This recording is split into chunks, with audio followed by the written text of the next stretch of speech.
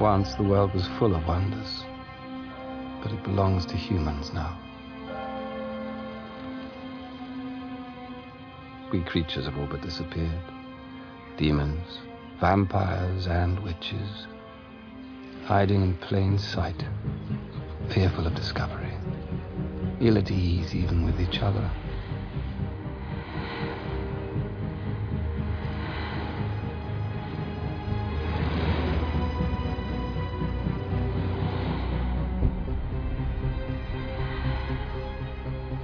But, as my father used to say,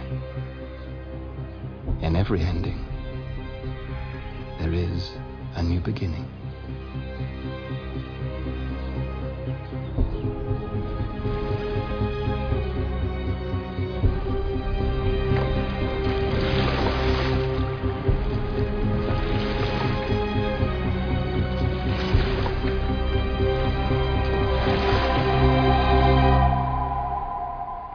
Hello, welcome once again to A Discovery of Witches, Demons, and Vampires podcast, a weekly podcast discussing the television series A Discovery of Witches, which can be found on numerous stations, including Shudder, AMC, Sundance, Sky, maybe Big Wolf, I think, all over the place. Bad the Wolf. UK, Bad Wolf, yeah, thank you. Both in the UK and the US of A. And I'm one of your co-hosts, Philip, from the state of New Hampshire in the US of A, and with me in the Commonwealth of Virginia. Hey, this is Barrett. Barrett, how are you? Good, how are you doing? Good. And in the state of Missouri? This is Kevin, and I am doing well. How about you, Phil? I'm doing good as well. Now, where did you hear about the Big Wolf? How did you know about that? That's the Bad name of Wolf. How do you know about Bad Wolf? How do you know that's the name of it? It's a Doctor Who reference. Yeah. Okay. So gotcha. Well done. But well I mean, I remember seeing. I think I remember seeing after one of the shows or something like that, they had Bad Wolf Productions or something, and so that to me was just that kind of stuck out to me just because that was, like I said, a Doctor Who reference. Gotcha. Now, Discovery of Witches is on season 2 right now, and we're discussing each episode of season 2. It's based off of the All Souls trilogy by author Deborah Harkness, and so it's basically an adaptation of those books. So before we get into anything further, we should do some house cleaning. And for folks who are stumbling upon us and don't know anything about us, we are part of the Dark Discussions News Network, or Dark Discussions Network of podcasts, if you prefer. Basically, it's a website, darkdiscussions.com, which is an all-genre news website. So reviews, columns, podcasts, all sorts of things of that nature. Basically, there are new articles every day, so if you are following genre news, darkdiscussions.com should be one of the websites that you check daily. Also, we are always looking for columnists, so if you are interested in writing columns about, say, A Discovery of Witches or any other genre thing, so if you're a fan of comic books or horror movies or science fiction or Doctor Who, as Mr. Kevin mentioned, you can contact us at darkdiscussions@aol.com, or just go to darkdiscussions.com and press the Contact Us link, and that opens up a form that you can fill out just like an email, and it is sent to us as an email. So we're always looking for help on the website, new and exciting voices.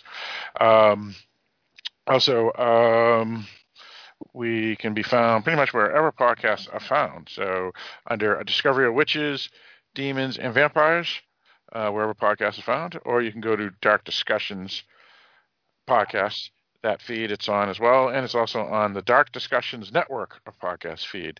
The difference between the three is the first is just this podcast. The second is any podcast that your co-host may participate in. So this podcast, plus we do a few others, such as Don't Tell Me, I'll Tell You, The Stand podcast, a weekly discussion of the television series The Stand on CBS All Access. We also do Halloween Boutique Psychotronic Reviews, which is a podcast that reviews eclectic genre movies and and TV shows, as well as the Dark Discussions podcast itself, which is a podcast that discusses a weekly genre film weekly. And then the last one, Dark Discussions Network of Podcasts, feed that includes all 30 or so podcasts on the Dark Discussions Network. So not just the podcast that any of your co-hosts may appear on, but also other podcasts by other hosts that aren't related to this podcast but are part of the network. All right, so that's done. Whew, that was a lot. All right, so we're here to discuss episode 4 of the of the television show.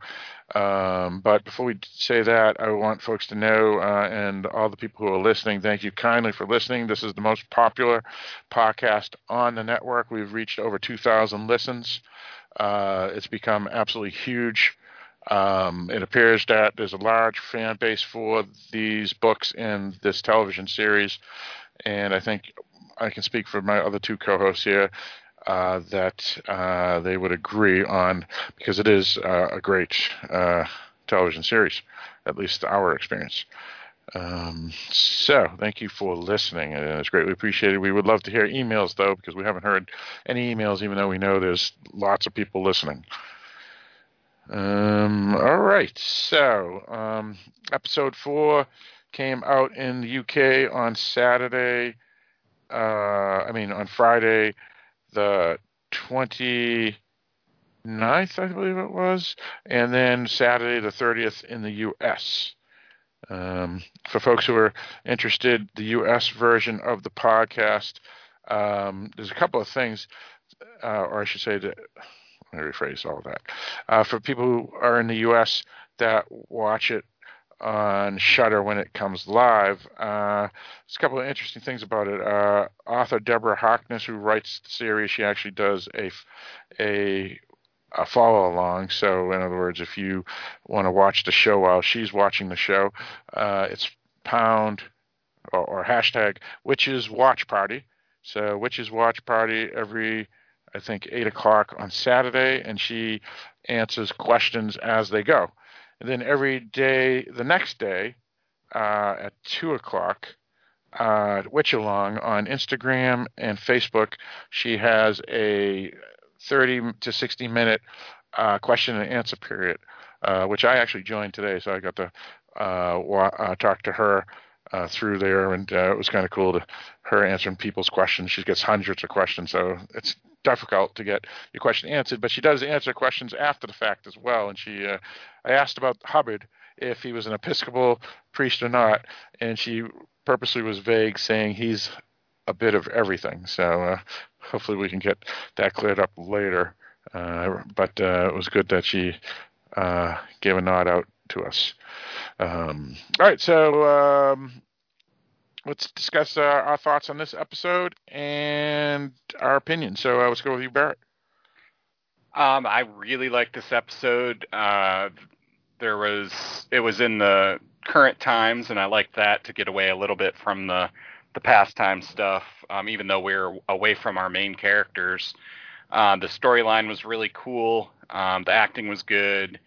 And it's leading into some pretty interesting territory for the show, so I'm really looking forward to where it goes.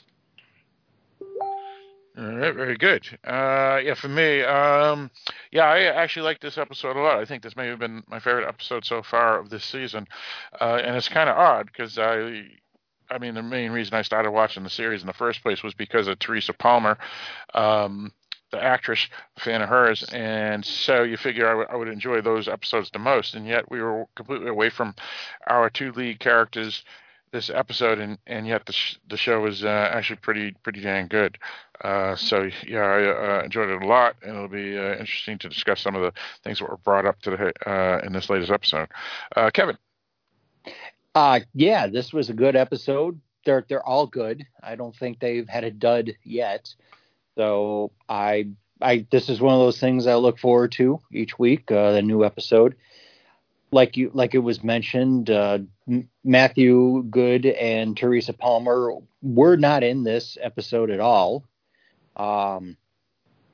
which I thought was rather interesting. I mean, you have your two main characters, and the only thing you see is you see him in the preview for next week's show, and you see him in those little painting. I don't know, like I can't call them like little painted portraits, little small things.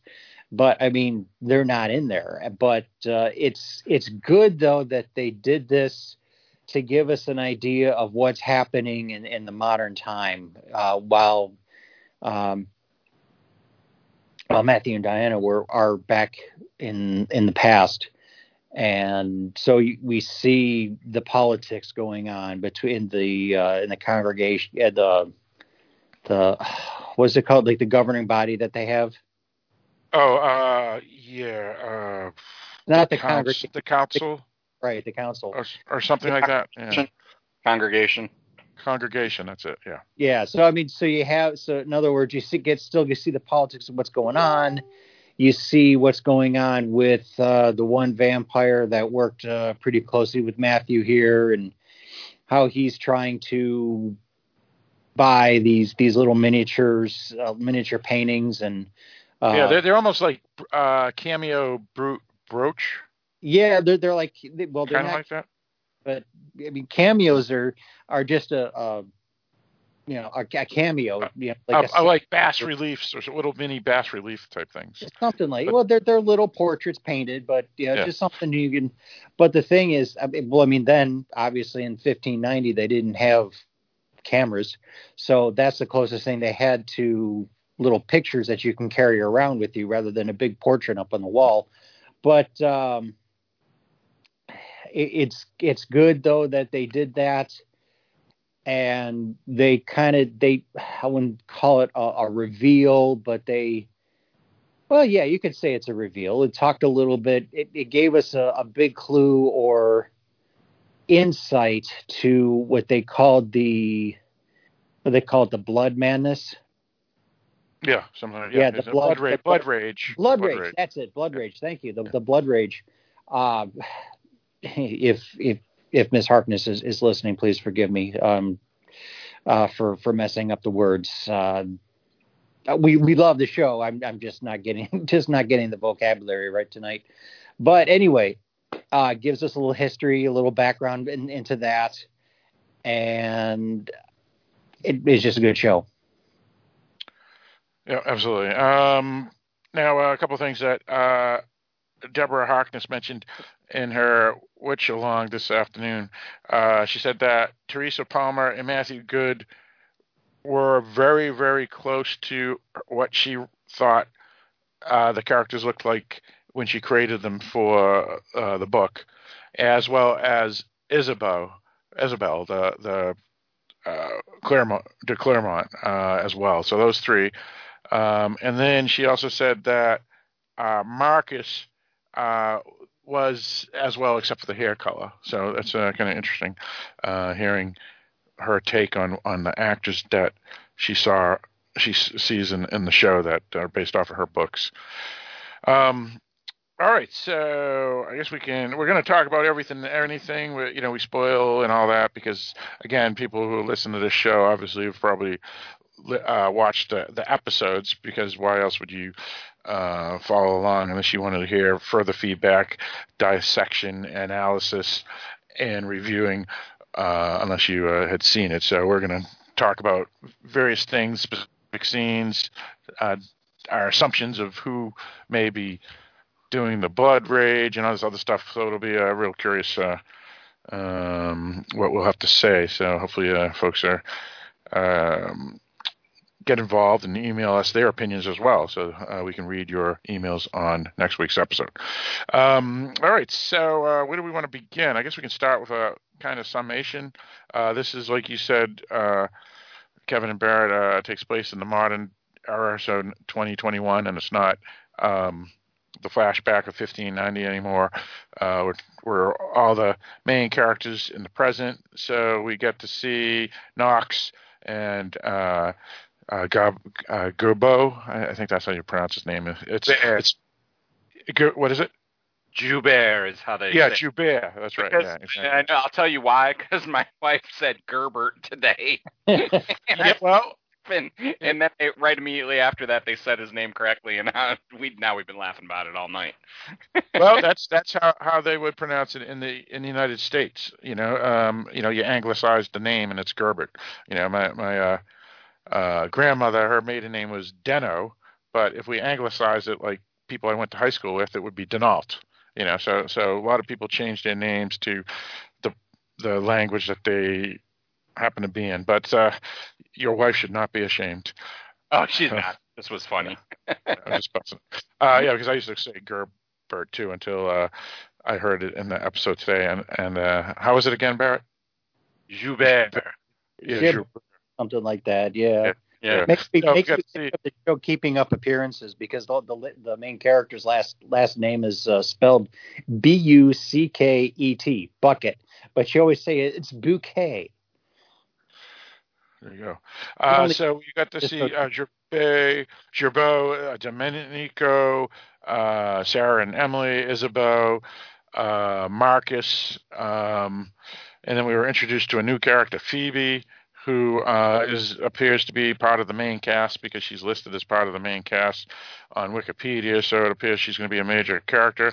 We hear about Philippe, and he's supposed to be a big reveal probably next week, is what Deborah Harkness was mentioning on her walkabout as well as on Twitter. And that's going to be played by, I know, an actor that you enjoy, Kevin, James Purfoy. I love him. Yeah. Yeah. Awesome. Yeah. So take a look. Yeah. So maybe it was you, Barrett. I thought it was you, Kevin. I'm sorry. So we got a lot of interesting aspects today. I'll say one thing: if folks haven't seen season 1, they would be completely lost because a lot of the characters that were presented this week, especially Marco or Marcus, he hasn't even really been seen since maybe episode 4. It's, I think, almost maybe in passing in a couple other episodes in season 1, but this is his first showing in this season.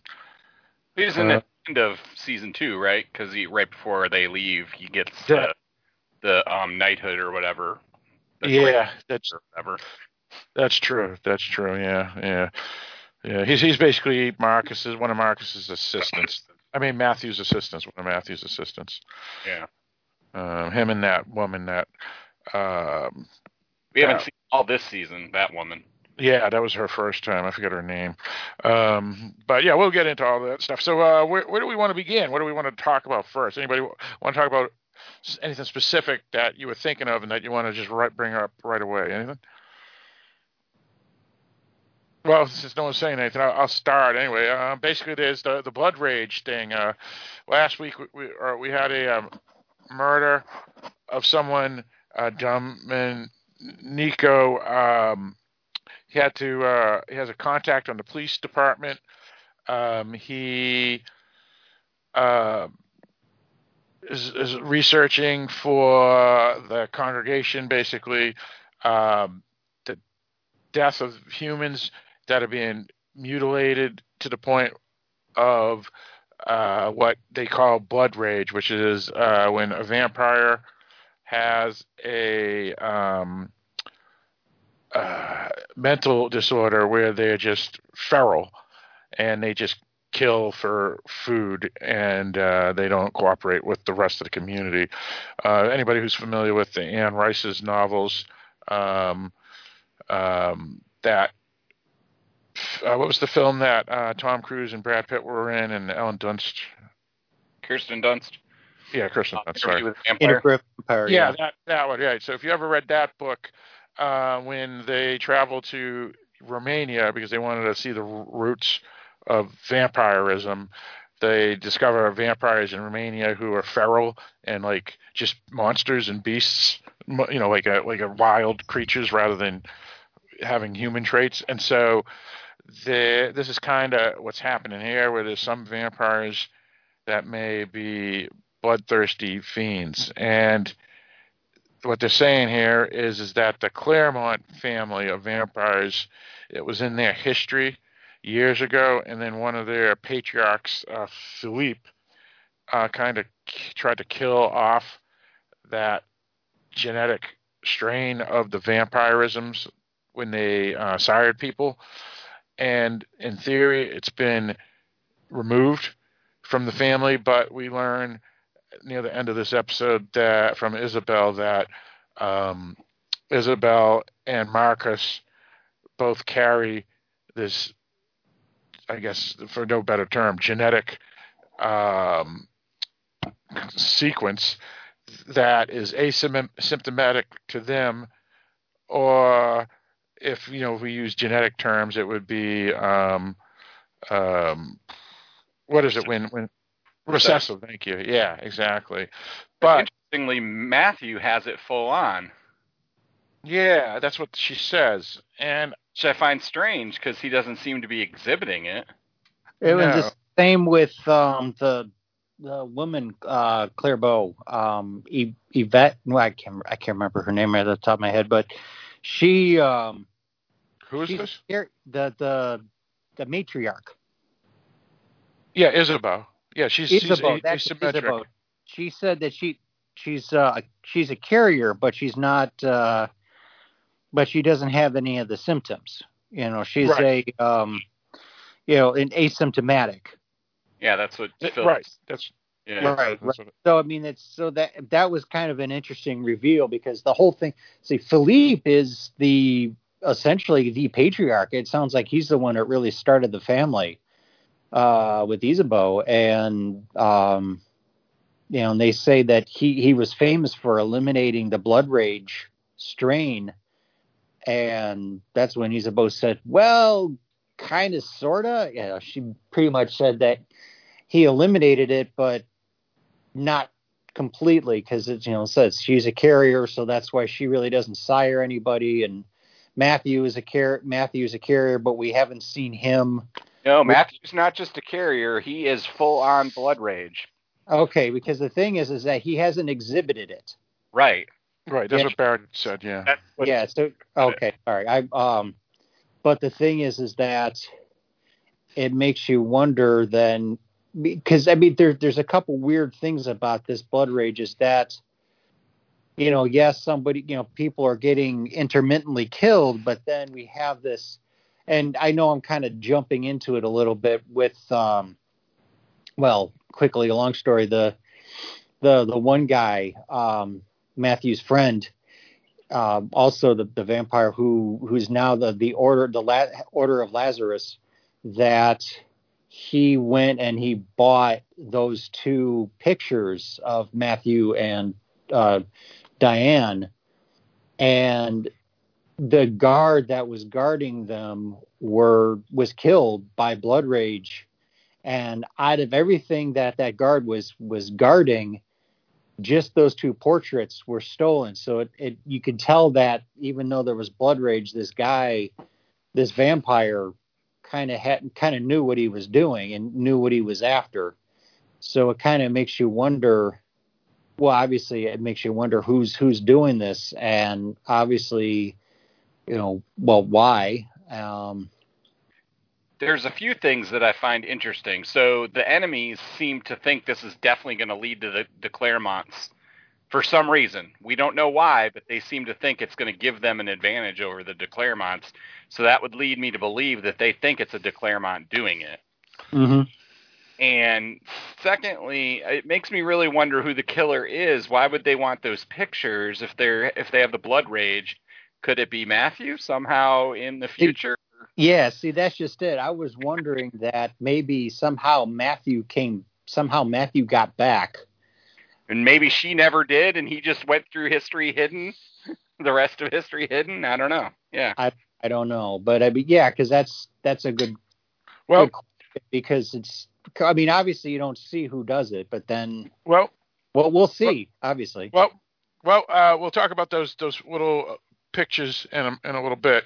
But yeah, let's talk about this blood rage thing. So it's in the Clairmont family, or it was supposedly extinct, but now we find out that it isn't because of Isabel giving us that exposition moment.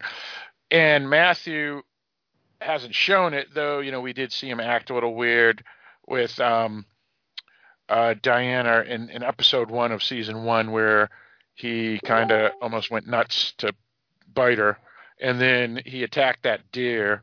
Yep. And he has to do it in almost like a ceremonial way rather than just, killing the deer. And then we saw didn't Isabeau do the same thing? I'm sorry. Didn't Isabeau do the same thing to the deer?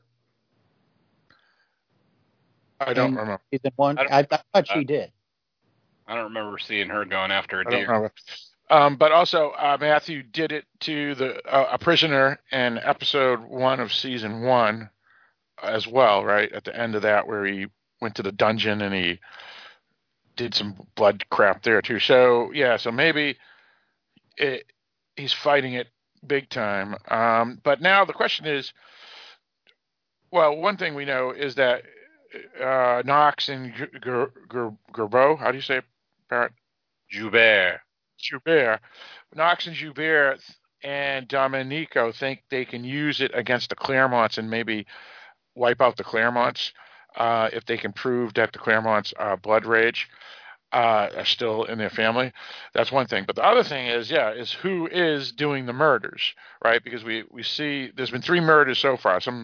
One in an alley, and then a school teacher or something in an alley this episode, and then of course the what we call the guard. So it could be, like you guys said, maybe Matthew's teleported back into the future. Is it a ex machina? Is it Philippe Clairmont that we haven't been introduced to yet, right? And because they did take the little pictures of his family members, which is Matthew and Diana. So, and they didn't take anything else. Or it could be one of Matthew's sires, which would be like Marcus or the woman that works with Marcus as well. I find it weird that with all the genetic testing they're doing, this gives another reason for them to have been doing the genetic testing, but you would think that Marcus and that woman would have found markers for that on the vampire blood when they were doing the testing, because obviously they've tested all their blood, their own blood, Marcus on whose blood? Marcus did all this testing of vampire blood, witch blood, and that he's had to have done a test of his own blood. And the woman that does all that testing with him. Maybe he didn't even know it existed. I don't even know if they even knew blood rage existed until... There'd be a genetic marker that sits on there that they were like, what the heck is this? Yeah, but also... But, yeah, I guess. I mean... But you would have to look deep into each genetic marker, I guess. Yeah, I don't know. I mean, because if you look at someone's strip, whether it's me, who has dark hair and brown eyes, or Kevin Letts, who has lighter hair and lighter eyes, our strands could probably look the same unless you really dig deep into the DNA, right? But that's what I thought they were doing, was digging deep into the DNA to see why they weren't siring. Yeah, that could be true. Right. Okay. Well, maybe they didn't do it to. Oh, yeah. Right. Because Marcus would have had the trait. Right? Well, he's asymmetric. Yeah, we find out they're taking care of his siring, right? Getting rid of his mistakes. Yeah. Because she tells right. Matthew is making sure that none of yours lived. Right. Yeah. Interesting. Yeah. Yeah. So the Clairmonts can't even sire at all, it seems. Well, the one brother probably could. The guy who's in charge of the Clairmonts right now. On the congregation. The one that tried to get the Grand Mastership taken. Oh, yeah, but he's a demon. He's like, give it back to me. Yeah, but he's a demon. No, he's a vampire. No, I swear he's a demon. No, he's a demon. Baldwin is a demon. Not Baldwin. The guy that's on the congregation for them. At the end of this episode? That says, give me the Grand Master thing? Yeah, that's the Clairmont guy that's running the Clairmonts on the congregation, and he has to be a vampire to be on the Vampire Council. Are we sure about it? I thought that was Baldwin. Oh, no, you're right. Yeah, Baldwin, a vampire. You're right. He is a vampire. Well, wasn't he even one of? If I'm thinking Baldwin about this, is a vampire. He's one of the. he's one of Philippe's actual kids, isn't he? I'm not sure if he's or sired. He's sired. sired. Yeah. I mean, sired. When they say kids, that they're not really kids. They're like sired. Yeah. Yeah. Yeah, you're right. So, Baldwin is why did I think he was a demon? That is the weirdest. I have no idea. Well, he looks kind of similar to the demon friend that has that mansion. Yes. That wasn't the demon trying to get the Grand Mastery. It was the vampire brother. Yeah. I call him brother because it's kind of how I think of them. But which you're right. Yeah. So those English people, they all look alike. Actually, though, he's not even English. He's the actor that plays Baldwin is Welsh, but so be it. That's all the same. The British were all up in there, right? Yeah, they're on the other side of the pond. And all that stuff, right? Yeah, that's right. Exactly. They're all the same over there. Anyway, we're just being funny. No hate mail. On a serious note, we're just joking around. Yeah, exactly. So you're right. Baldwin may be able to sire without having the problem. That's a good point. Yeah. But he would be the only one, right? And we don't even know. And so that makes sense. If it comes through the female line, she sired Matthew. If Philippe sired that guy, then he would be not have it, right? If Philippe didn't have it. Right. But I'm still thinking that I bet it's Philippe that has it. But I don't know, though, because Philippe covering it up for his wife, Isabel, right? Yeah, maybe he sired Isabel, so maybe it could still come through Philippe. Who knows? Yeah. But that would mean all probably tainted, so you couldn't really sire anybody. Right. Without having some medical treatment to prevent you from going nuts, or whatever Matthew's doing right.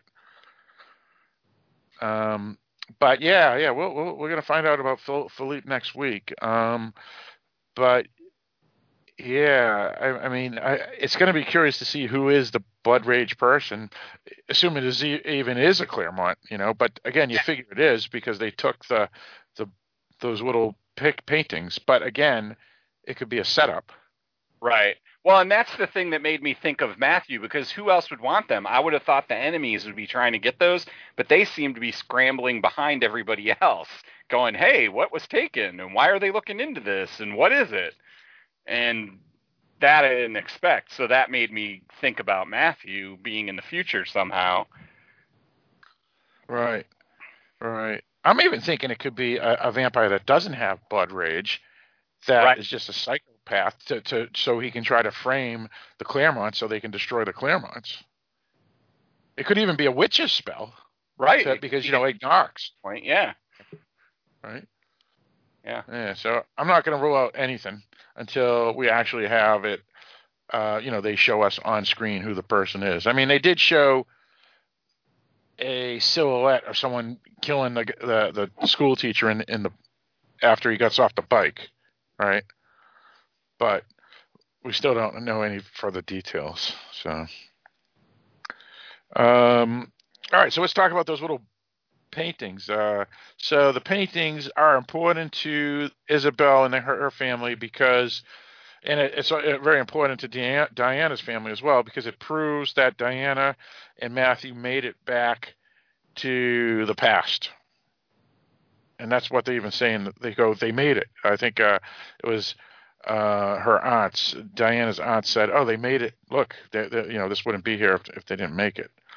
Because they get a picture on the internet of the two paintings, because they're at an auction house where they're going to basically auction them off, basically, and so they're trying to pump it up, and so they have pictures on the internet of it and stuff. What do we want to talk about these paintings? We're introduced to them last week. Right. They gave them to the little boy, right? Yep. What do we want to talk about with these little paintings or anything else? I mean, maybe there's not much to talk about the paintings, and we can talk about other stuff. Well, I mean, there's not a whole lot to talk about it, except one, it shows that, okay, they made it to, they made it to the past, and they kind of have an idea of when. And I think they wanted to buy it just so that no one else would figure it out. But unfortunately, since it was on the internet, people did figure it out. And that's really all that I can think of, with this. It leads to him meeting this woman that's running the auction. It leads to Marcus running to her and starting to have a relationship with her. And I can't believe that he doesn't keep his vampire stuff secret enough that she couldn't just poke around and find that stuff out. Well, he probably wasn't expecting her to start poking around. I mean, not making vampire expect everybody to be poking around, and my stuff's hidden. Well, I mean, he really doesn't think fast on his feet, because I'm sitting there thinking to myself, okay, thinking with his brain for sure. Just for the background, okay, she stops by unexpectedly, all right, and then they essentially go to bed together. Then she wakes up in the middle of the night to get something to drink, and so she opens up the refrigerator. She finds a packet of O positive blood, and then somehow she also finds a box of pictures of him from all throughout history. Now, all this guy had to do is just say, with the pictures, just say, hey, don't you think they did a good job? That's like, people just are really good at faking that type of thing. And I don't know, it's just kind of a weird quirk of mine that I just wanted to make it look like I was throughout these different times. Just kind of a fun thing. And if she asked about the blood, which I'm sure she would, he'd just say, look, it's just where I work. He could have said, look, where I work, they needed, there was some blood work that was they needed a fresh thing of blood. I took it home. It's just overnight, and I'm just going to bring it back into work tomorrow morning for the DNA. Or he could have just said, look, I have this weird blood disorder, and sometimes, I might need an emergency blood transfusion. So I just have it there just in case it's in a bad location. I should find a better place for it. Sorry if I freaked you out. That's all he needed to do. The truth immediately. You definitely don't tell the truth immediately. Oh, yeah. Then he just says, oh, well, okay, you caught me. I'm a vampire. What? You got me. Yeah, I know. And I'm thinking to myself, what are you what are you, out of your mind? It's just, of course, he tells it to Isabeau, and she says, well, I guess you're going to have to kill her. Yeah. Like, what? You have to learn what it's like. We got all these problems, and she can't know. And the thing is, she just says it so nonchalantly. I guess I'm just going to have to kill her. Well, the whole thing was a little bizarre too. I don't know why he freaked out when Phoebe found all those pictures, and she said they all look alike. How can this be? And all that. You just lie and you say, it's just my ancestors. What do you want me to tell you? Yeah, we look very alike. It's unbelievable and uncanny. Everybody always says that. And then the doctor. I had a friend here one time, and they needed blood because they got hurt, and so now I always keep something in the fridge. Right. That's a really good answer. Yeah, exactly. So I don't know why he became a bumbling fool. I don't either. Maybe obviously it seems like he's just not used to this sorts of situation. I mean, Yeah.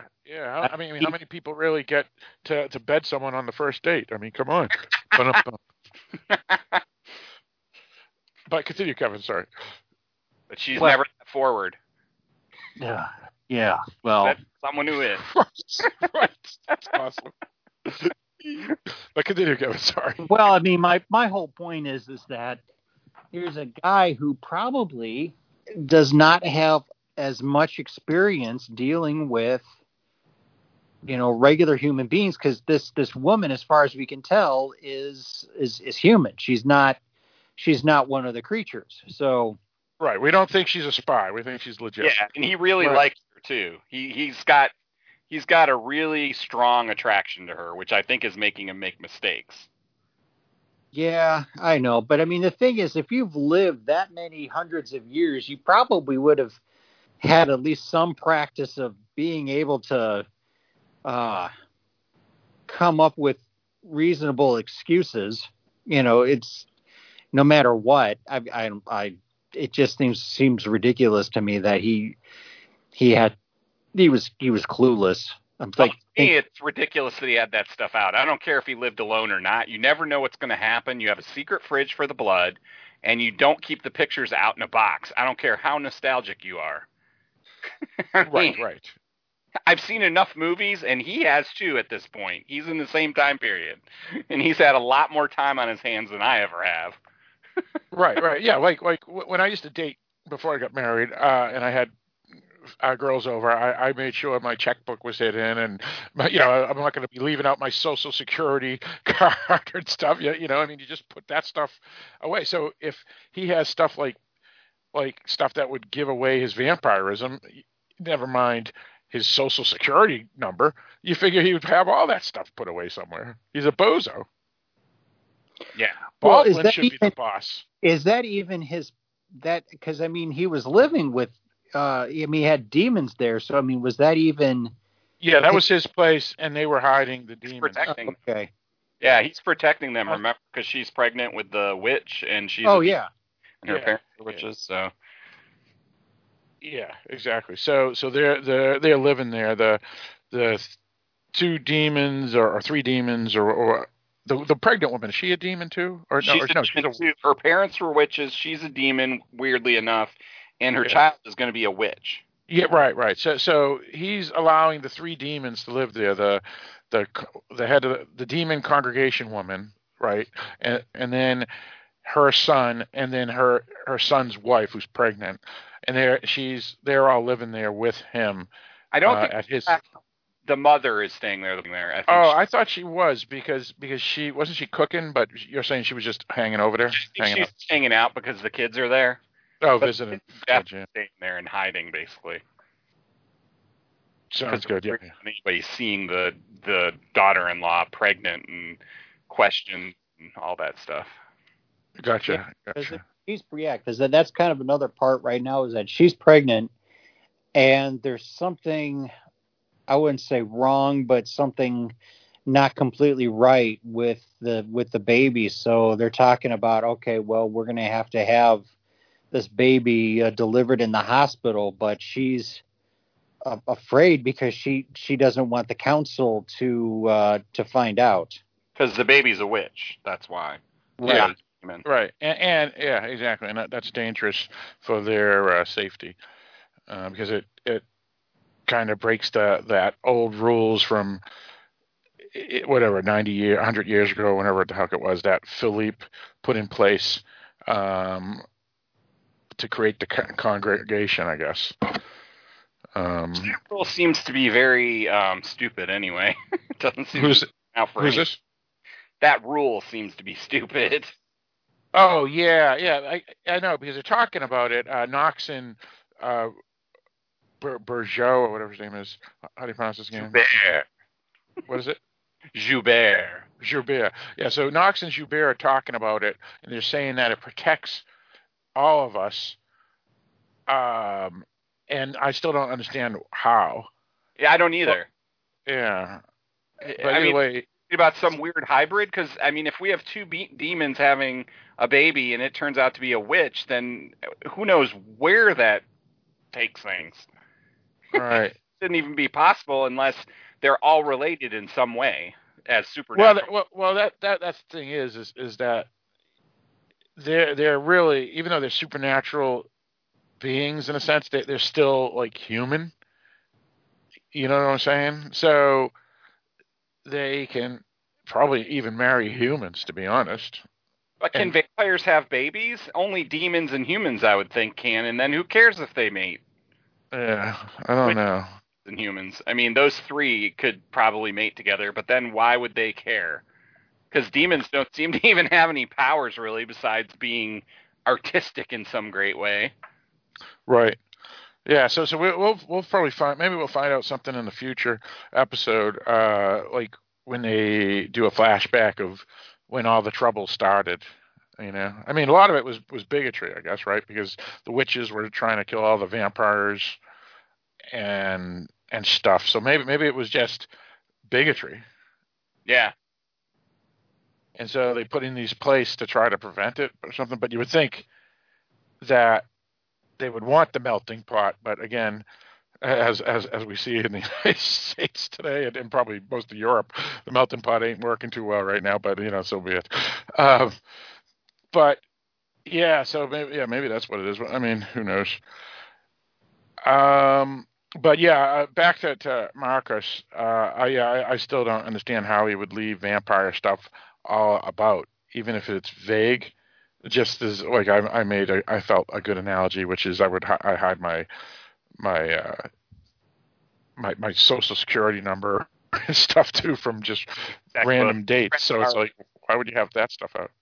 Yeah, credit cards. Yeah, credit cards. Yeah, wow. Exactly. Yeah. And it has nothing to do with not trusting people. It's just to be careful. You just never know. All you need is one curious person to do some snooping, like Phoebe did. Yeah, and it didn't take her long either. It was like, fridge? Oh, look at that. That's a little weird. Oh, look, there's this little case on the mantle. I'm going to open that up and look inside. Oh, look, pictures. Yeah. She had some nerve, though. Imagine doing that. Yeah, that's just bizarre. Who does that? That's just not right. Yeah, it's not cool. Not cool. So, if anything, I would have dumped her anyway after that. Yeah. I mean, who does that crap? We've known each other a day. Yeah, we had sex, but that doesn't give you the right to go through my drawers. We're not dating yet. Right. Right. Yeah, it was just bizarre. Yeah. So, whatever. All right. So, okay, let's talk about the trying to resurrect or bring back from the dead Rebecca by Emily again. So Emily and Sarah talk about it, and Emily kind of screws up, and Sarah figures it out that you've been trying to bring back someone from the dead, and it appears that she had a bad experience doing this in the past. And Sarah recommends not to do it again, but of course, Emily does, or attempts to again. Obviously, I don't think it's going to be a one-time thing, because why else would they even have this plot in place unless eventually they're going to be talking to someone, most likely Rebecca, Diana's mom, back from the dead. Talk to her through, as you said once, necromancy. Kevin, I think is what you called it. Yeah. He's trying to talk to Diana's mother. Because I think the whole idea actually is they're just trying to talk to somebody who may know essentially about the book. Yes. The book that Diana is trying to find, the Ashmole 782, or the Book of Life is what they're calling it now, I guess, right? Yep. That's what they've been calling it, yeah. Right. So what do we think's up with that? Do you think there's going to be something bad that's going to occur with bringing back Rebecca and talking to her, or do you think it's just a red herring for the audience to be worried, and then when it happens, it'll actually be okay? I think they're going to eventually have something come of it. It's just how long is it going to take? I mean, she's getting closer and closer, like her face stayed longer this time. So eventually she may be able to talk to her and find something out that she needs to find out. But at the same time, though, Teresa's actual, like, blood aunt, if you will, or Teresa, I'm sorry, that's the actress. Sarah. Diana's. Diana's. Yeah, Sarah. Her aunt, Sarah. Right, yeah. her aunt. She's freaking out over it because she's like, what? You actually, I mean, it sounds like trying to contact a dead person is, well, she called it very high magic, but it sounded like very dangerous magic. Like, I don't know what would happen if she did it or she succeeded or something went wrong, but it sounds an awful lot like this is like a big no-no, unless if you really, really, really, really know what you're doing. So, yeah, Sarah was not happy about it, and she made her promise, not to do it again. And she says, okay, I promise. And of course she does it. I think she's worried about her safety, but I also think she's kind of doesn't want to go there with her sister, and so that's what's bothering her more. I don't know. We don't have enough information yet whether it's that dangerous or not to talk to somebody. Bringing them back maybe is really bad. I don't know. But, well, I mean, not trying to bring them back, like she's not trying to resurrect. Right. She's trying to communicate. That, so she's necromancy. She's just trying to communicate with the dead person. So, I mean, that's... Well, necromancy can be bringing them back as well, but she is just trying to contact her. But I don't know how dangerous that can be unless she's getting somebody that is not actually Rebecca, somebody that's pretending to be her, like a demon or something bad. Yeah, I don't know. Like an actual demon, not the show demon. Right, not the show demon. Yeah. Right. I'm just giving that as an example. There may not be any demons like that in this, but right. Well, it could be black magic, maybe. I don't. Well, it's interesting because I pretty much watch all if I can, I watch a show with subtitles, with captions. And the way they spell demons in this show is Daemons. So I mean, I would pronounce that Damons. Not like Matt, kind of like Matt Damon, but I mean, it's not demon, but Matt. But yeah, demons are different than demons. So I don't know if the that's the Greek version of demon. It's pronounced the same. Believe it or not, it is pronounced demon. Okay. But remember, we were talking about what type of demons were this and like way back. Oh yeah, the season. Yeah, and so this is more related to the Greek demons, which is the Daemon. Because I mean, for me, I mean, if I knew it was pronounced, if I knew it was spelled Daemon, then I probably wouldn't have had, I wouldn't say much of a problem, but I probably would not have, how shall I call it? I probably would not have questioned it as much if I knew it was spelled that way, if that makes sense. Sure. Yeah. God damn it, we named the podcast wrong. We spelled it demons wrong. It's ruined. OCD time. It's going to bother me forever. And you can't fix it unless you go to every single post where it's made, too. So that'll really drive you crazy. Yeah. Just to make it worse for you. Yeah, exactly. Yeah. Also, a demon spelled that way is a type of computer virus or bug or program that runs through a computer and screws up everything. By the way, because I remember when I played Dungeons and Dragons that I still call demons. them demons, but those kinds of demons, they were neutral evil. They were a creature. They were the neutral evil from the whatever that was called, whatever. Outer. What? I forget it because there was the 9 hells, which was the devils, and then the 666 abyss was the demons, and then the demons with an A, or daemons, if you prefer. They were the neutral evils, and they were, I forget the name of the territory, Hades maybe, I don't know, it was something. Either way, so we want to go from there. So it'll be curious to see where they go, because dang well, I mean, we're only on episode 4, and we still have 5 or 6 episodes left of the season. So we figure she's going to do some sort of necromancy, or whatever, however you pronounce it. Necromancy. By talking to Rebecca or someone that's going to pretend they're Rebecca if she screws up and it becomes like some evil entity or something. Yeah.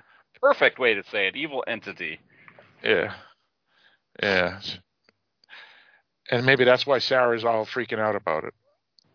Yeah, and it could be. And who knows what happened last time. I wish they would detail that so we could know. Right. So similar to anything for Jackson, the movie.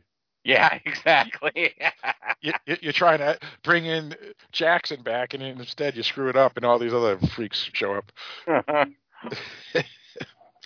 That's a great film. Way instead of just getting a singular spirit. That's right. So for folks who are curious about that movie, Anything for Jackson, Dark Discussions Podcast did an episode on it. But it's also, for folks who watch this TV show on Shudder, Anything for Jackson is a movie that's available on Shudder right now from 2020. Highly recommended by myself and Barrett. We've both seen it.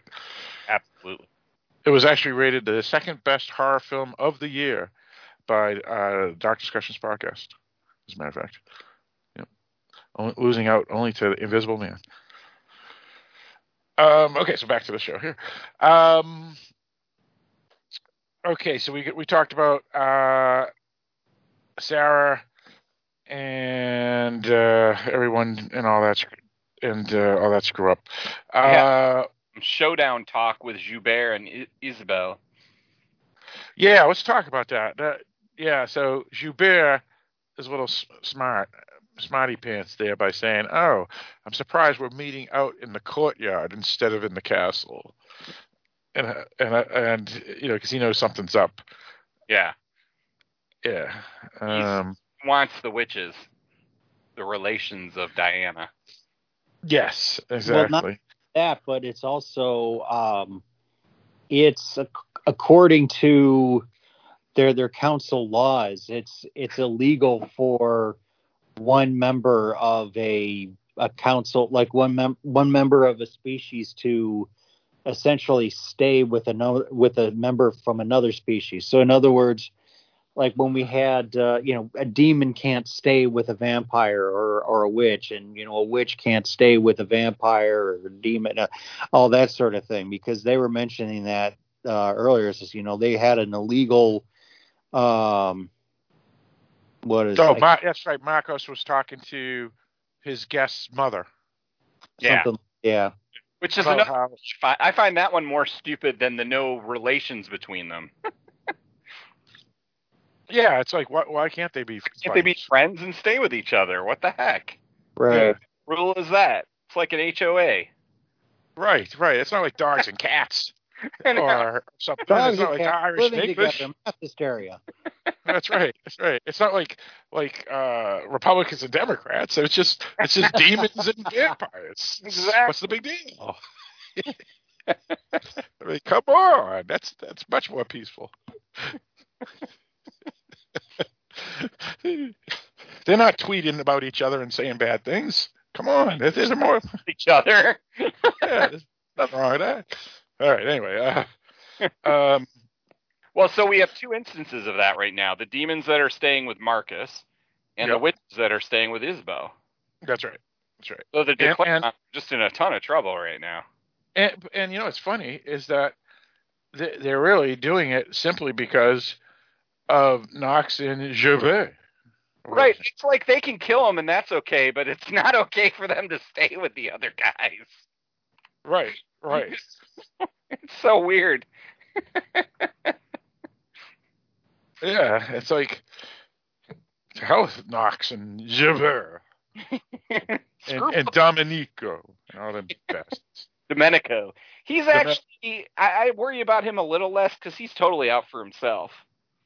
Well, that's why I don't trust him, because he's like that Finnish chick. They're just like psychopaths, and they'll just, who knows what they're wild cards. I don't trust them. Yeah. But you're right. He would betray Joubert or whatever his name is. How do you say it again? How's it? Come on, Frenchman, you can get it. Joubert. Okay.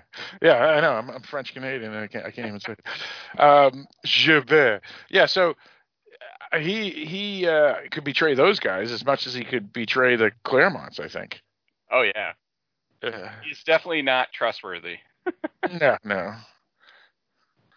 All right. So let's talk about that meeting between Joubert and Elizabeth. Elizabeth, however you pronounce it. So, yeah, she basically knows what's up. I think she knows that he knows. And he brings up the blood rage, and she washes it off like, whatever. Next time, email me. I thought that was a damn good line. Yeah, I love that. Well, something like, you came here just to see if there were witches in my house. You might as well just eat. You should have just emailed me. Yeah. Well, sometimes you don't feel like someone saying that has the power of that authority, but I really felt it from her. She pulled that out really nicely. Oh yeah. She's definitely a powerhouse. She could be a kick-ass, like Cersei's from Game of Thrones or something.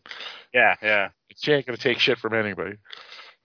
Well, let's talk about before that. So Domenico calls up Joubert and tells him, because Joubert wants to know what they're trying to get from that place, and Domenico already knows, and he knows with the pictures. He sees the pictures, but he doesn't tell Joubert about it, which I find interesting.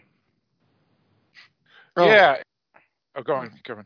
No, I was just thinking, is that for a second I thought he did tell Joubert, but no, he didn't. Somebody sent him the pictures, but it didn't sound like he sent it to anybody else. So it's almost he was looking at the pictures as he was talking to Joubert and not telling him about it. And Joubert's like, "You better be giving me everything." Right. Yeah. Kind of interesting though that he would do that. Well, that's because so I don't think I think he's working for himself. Yeah, it's like he's looking out for himself, or maybe just gathering information before he can use it. Because worst comes to worst. Well, not worst comes to worst. What he might do is, if he gets enough evidence, he would go to Isabeau and says, here's what I've got. What can you do for me?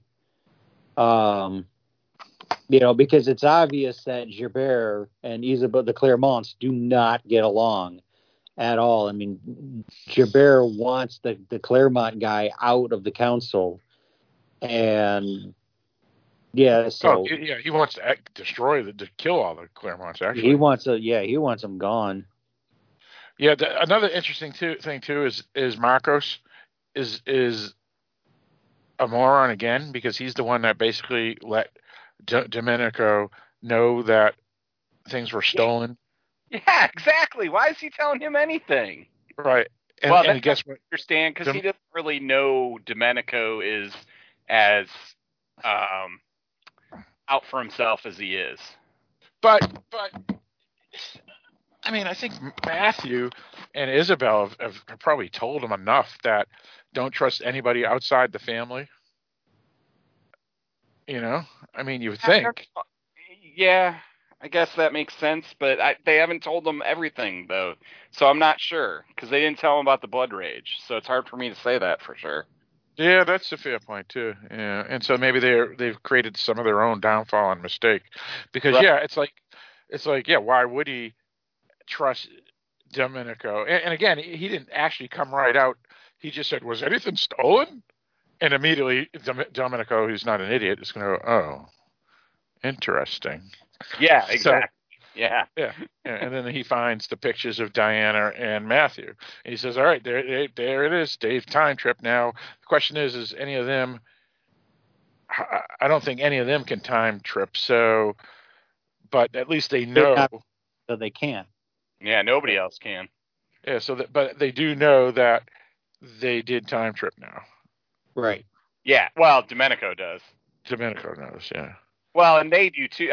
Joubert figured it out, because he saw them, but he just didn't get a hold of them, so they know as well. Right. Well, the first show of this season, Knox comes in, holds up clothing. It's like, well, why? Where did they go somewhere naked or something? But then they realize why. Why do they have these weird clothes? And that's when they figured, okay, well, they just jump backwards in time. So it's like, all right, well, what are we going to do until they come back? But they didn't know for sure. They were assuming that. They didn't know until they see these pictures. They don't know absolutely that they made it back there. This is definite proof. Right. Right. It is Yeah. interesting. Oh, yeah. You didn't get any Satu or what's his name in this episode? Knox. Yeah. Oh, yeah. We did get one Knox scene, didn't we? That was when Gerbeau and Knox were talking about. Oh no, you're right. Maybe it was he was talking to Domenico. Yeah, he was Where talking. he says, "Yeah, that we can wipe out the Clairmonts if we can prove that they have blood rage." Yeah, no Knox or You're Satu. right. Yeah, am I right there? Are we? Who's right here, Kevin? Was it? I think All right. they're. Yeah, all right. So yeah, I screwed that up. So I was mistakenly saying it was Knox, and it was actually Domenico that had that conversation. Those older vampires all look alike. Yeah, well, Knox is technically a witch. Yeah, all of them supernatural. They're all Europeans. They all look like. See, I want to know: did they make a witch into a vampire? And would the witch have the witch powers and the vampire powers? Interesting. And is that why they have the prescription against interspecies? Right. Yeah, I would hope they would not have that happen, but yeah, I mean, you never know. I don't know. Yeah, so that's right. Yeah, so Knox wasn't there. You're right. Yeah, so the witches were out of the picture. The modern witches were out of the picture altogether. Yeah. Well, and it makes sense to me that a demon couple could have a witch baby because it seems like humans, witches, and demons are all of one race, but they're offshoots. Right. And vampires are basically humans that were just converted to vampires. Right. Exactly. Yeah. I mean, what would happen if a demon became a vampire? That's a good question, too. They would have their excessive creativity, and they'd be a vampire. It would be like that chick from the Bliss movie where she could paint pictures with blood. Yeah, exactly. And then it blows up. Yes, that's right. That's right. Spoiler alert. But anyway. Done. It's awesome, Kevin. Well done. That was awesome. Well, anyway, I mean, the funny part is, like, it makes you wonder. It's like Kit, Matthew's friend who doesn't trust Diana at all. It's like makes you wonder, like, before, as Kit starts to get older, would he ask Matthew, hey, sire me so I can, live much longer? But, I have a feeling also, I mean, this is the thing is like in 1590, I think this is before the council was formed. Because you have a demon living with a vampire and nobody seems to mind. Right. So I guess all this was before the council was formed, but, it just kind of makes you wonder, why wouldn't a witch want to be sired or a demon want to be sired just so they can live longer? And, especially a witch that, they'll be sired and they'll live a long time. And still hold their witch powers, unless if they become a vampire, they lose those witch powers. But I mean, I don't know. I don't know how this world works. Yeah, and we haven't had enough info yet. Right. Now, I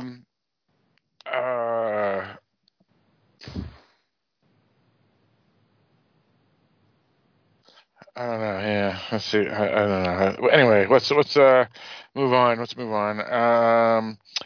Now, I want to talk about Phoebe again. Do we think Phoebe is just a regular human? And if she is her issue going to be she'll fall in love with Marcus, or is she going to be their foil, where she's going to be like, well, there could be a couple of things. She could be taken as a prisoner by one of the Knox or one of them, and then Marcus goes nuts. Or she could go to somebody and say that vampires exist. What do we do? Or she could just fall in love with them. What do you think is going to happen here? Well, I mean, or it could be just a character. I wanted to say the fourth would be the character that will just disappear from the book. I mean, the movie, or I mean, the show. But she's listed as main cast. So what were you going to say, Kevin? I'm sorry. No, that's okay. I mean, I'm kind of curious on what they're gonna do with her, because It just seemed like after the whole thing of, okay, I'm a vampire, and then she walks away saying, "You're nuts," and we don't see any, we don't see any evidence of her communicating with somebody else. So I can imagine her maybe talking to a friend of hers later, say, I went out a date with this guy and all that, and I found all these pictures of him from supposedly from all these different times in history, and then I also found a thing of blood in his refrigerator, and he just confessed to me he's a vampire, and it's like, come on, give me a break, was how do I find them? It's like I can just imagine her just saying, why me? How do I find them? Why do they come to me? How do I find these crazies? And that would be like the end of it. But if she's going to be in future episodes, not just one, but future episodes like many, it makes you, I just wonder if they're going to all of a sudden have her like talking to somebody also on the council, and her whole come on, you're a vampire thing is just an act. But I don't think it was an act, so I don't know how they're going to use her.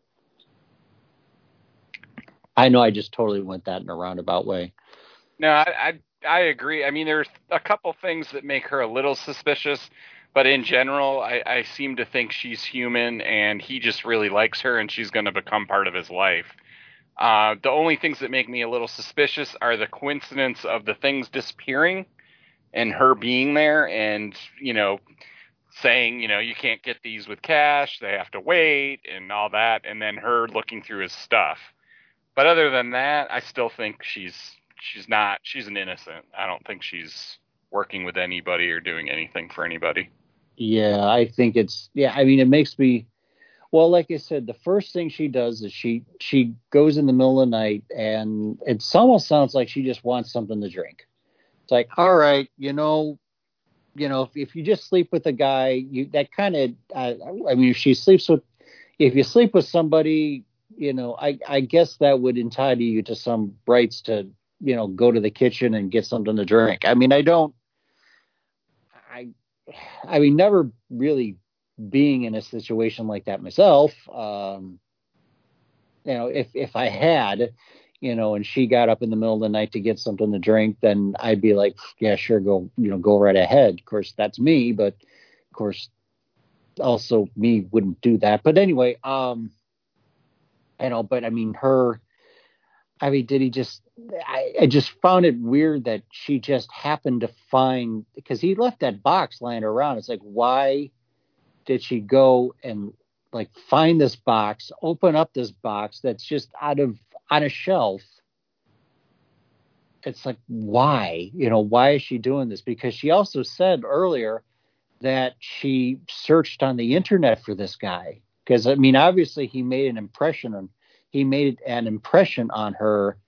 If she was gonna, she essentially was, she Googled him.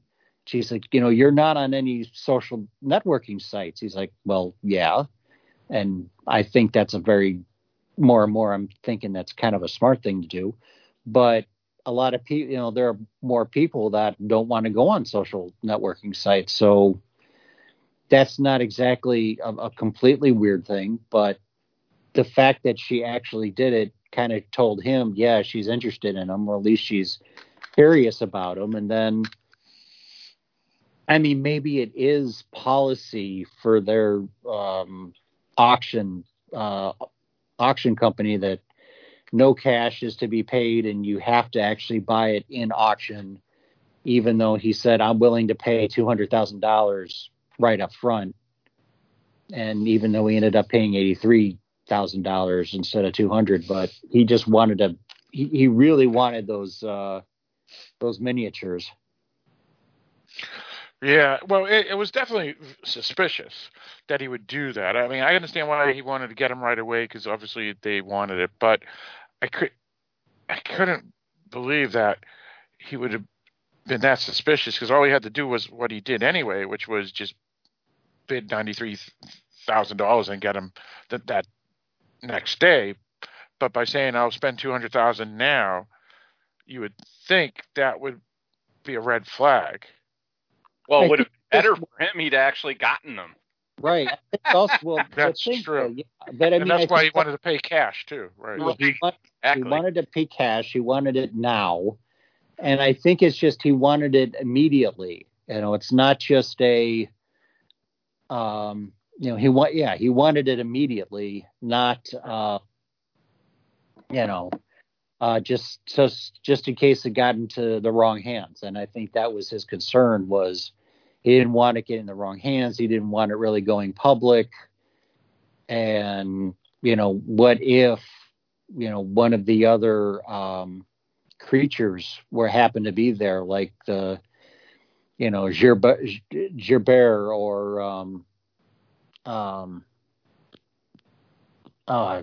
Knox would happen to, find out and go there and start a bidding war. I mean, maybe, he just wanted to get him out as fast as he could. And so, I mean, that's why it's just like when the guard got blood raged, and the only things that were stolen were those two items. I mean, not a Rembrandt, not a thing of gold, not a jewelry or anything, just those two. So, I mean, it's obvious that somebody else is after those. Now, I mean, I guess they wanted them for the collection, right? Because all they had to know was that they existed, right? Well, I think they don't want the enemy to have them. Right. They don't want the enemy to have them. Yeah. Know where they are, what period of time, and all that. Right. Exactly. Right. Even though, because right, they don't know that Knox and Gerbert and Domenico know that they've time tripped, right? I mean, it's also possible that because of these items, that there could be, like, they could give it to a witch, and somehow that witch would be able to do something with them. That's true too. Because remember, I mean, one of the reasons why that Matthew and Diana jumped back to 1590 was from that chess piece that he had. So, I mean, if you have these little pieces, I mean, these are from a very specific time. So, somebody can in this universe, somebody can use them for some purpose. Yeah, that's true too.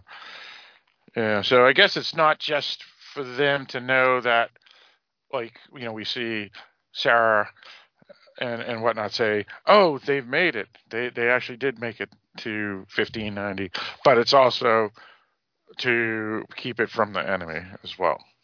Yep. Because, okay, I see what you're saying. Yeah. All right. Any other items that we want to talk about, or did we talk about pretty much everything in the episode? It was a short episode. It was only about 43 minutes, I noticed. Yeah, it wasn't that long.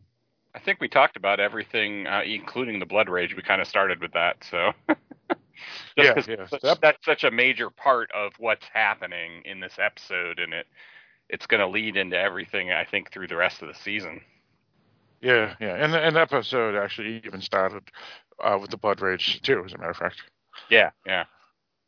All right, sounds good. So I pretty much think we gathered our thoughts and made our predictions, assumptions.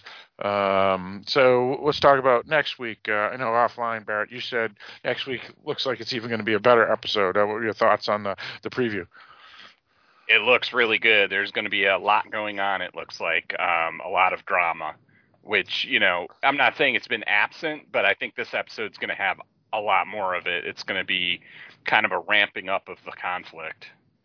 You mean like action drama type? Yeah, action drama and things happening, between characters and stuff, not just the blood rage vampire going around killing people. Right. I see what you're saying. Yeah. Well, what about yourself, Kevin? What do you think of the preview? Did you even watch it? Oh, of course I watched it. I just found it. What was I going to say? Well, I mean, there's obviously there's an argument to be had between Matthew and Diana, where Diana actually uses her magic to push Matthew out this room and shut the door on him, which kind of gives Matthew that almost that blood rage look on his face, which will of course lead to hilarity. But the thing is that I don't know. This is a couple that I'm rooting for. I mean, this is a couple that I want to stay. I'm hoping that we'll stay together. And, so when I see the argument, I get a little nervous. It's like, oh, please, don't break up, that type of thing. Sure. Yeah. I mean, I've been watching the previews too, but I must say that the previews do give us a little too much information sometimes. Like when they had that, is it Emily and Sarah? Is it Emily or is it Elena? I can't remember. The aunts. Anyone know? And yeah, I think it's Emily. Okay. Yeah. Either way, the two aunts were talking earlier in this episode, saying, I hope you don't use that magic again to try to talk with the dead. And yet we saw in the preview from last week that she does. So when they had that scene, it was already anticlimactic for me because it's like, I already know she's going to do it sooner later in this episode. But yeah, that's trailers for you, right? Yep. So, all right. So I guess we can give our final thoughts on this episode, but before we do, next week's episode is episode 5, and again, there's no titles or anything, so it doesn't give us any hints except for what we saw in the preview and whatnot. So all right, let's give our final thoughts then on this episode. So Barrett, what do you got? Again, I really liked this episode. I thought it was really well done. Acting was great. Cinematography great. I think it's leading up to some really good show, and this show is like a breath of fresh air for me for what I'm watching these days. So it's good. All right, sounds good. For me, this was a really good episode. Completely away from our main characters, back into the main world. It was kind of interesting to follow some of the secondary characters and give them more screen time. And it shows that this show could actually work similar to like a Game of Thrones or something, where it could be more of an ensemble cast than otherwise. So yeah, it's pretty solid show. I like this episode a lot, and I would concur with Barrett after some of the podcasts that we've been doing in the past on shows that were just god awful. This is definitely a fresh breath air for genres television. Kevin, like the two of you, this was a good show. I enjoyed it. I look forward to this upcoming Saturday. So for the next one, looks like we're going to meet Philippe de Clairmont, and we're going to see what he's like. And I'm just trying to think of what else. I mean, I whatever the lovers spat that we'll see. I just hope it doesn't last long. That's just one source of conflict that I really hope doesn't really happen in this show. And I'm sure we'll uncover more interesting facts in the next episode. Yep, and next episode is the mid-season, so halfway through season 2. All right, so once again, thank you for joining us for Discovery of Witches, Demons, and Vampires podcast, weekly episode. As stated, you can find us anywhere. But again, we'd love to hear your thoughts on what you think Phoebe's going to turn out to do, or will Baldwin take over the reins, or so on and so forth. So send us your emails at darkdiscussions@aol.com, or go to darkdiscussions.com and press the contact us form and fill out the form, which is basically sends us an email. And we will read your emails on the podcast next week. Also, you can follow us on Facebook at Dark Discussions Podcast Facebook group, Twitter, Dark Discussion 1, and, of course, the website, which has all sorts of genre news, including a discovery of witches. So, with all that stated, Barry. Actually, and if anybody from the show wants to join us, Deborah Harkness or Teresa Palmer or Matthew Goode or anybody that wants to join us to be interviewed, help promote the show, we'll gladly have you folks on and give you a good half hour to an hour or even longer, whatever works for you folks. So hopefully that would get to their ears. If not, no worries. We still got 5 more episodes of good talk anyway of a good show. So with that stated, Barrett, why don't you lead us out? Thanks for joining us on a Discovery of Witches, Demons, and Vampires podcast. We'll see you again next week when we go over the mid-season episode 5.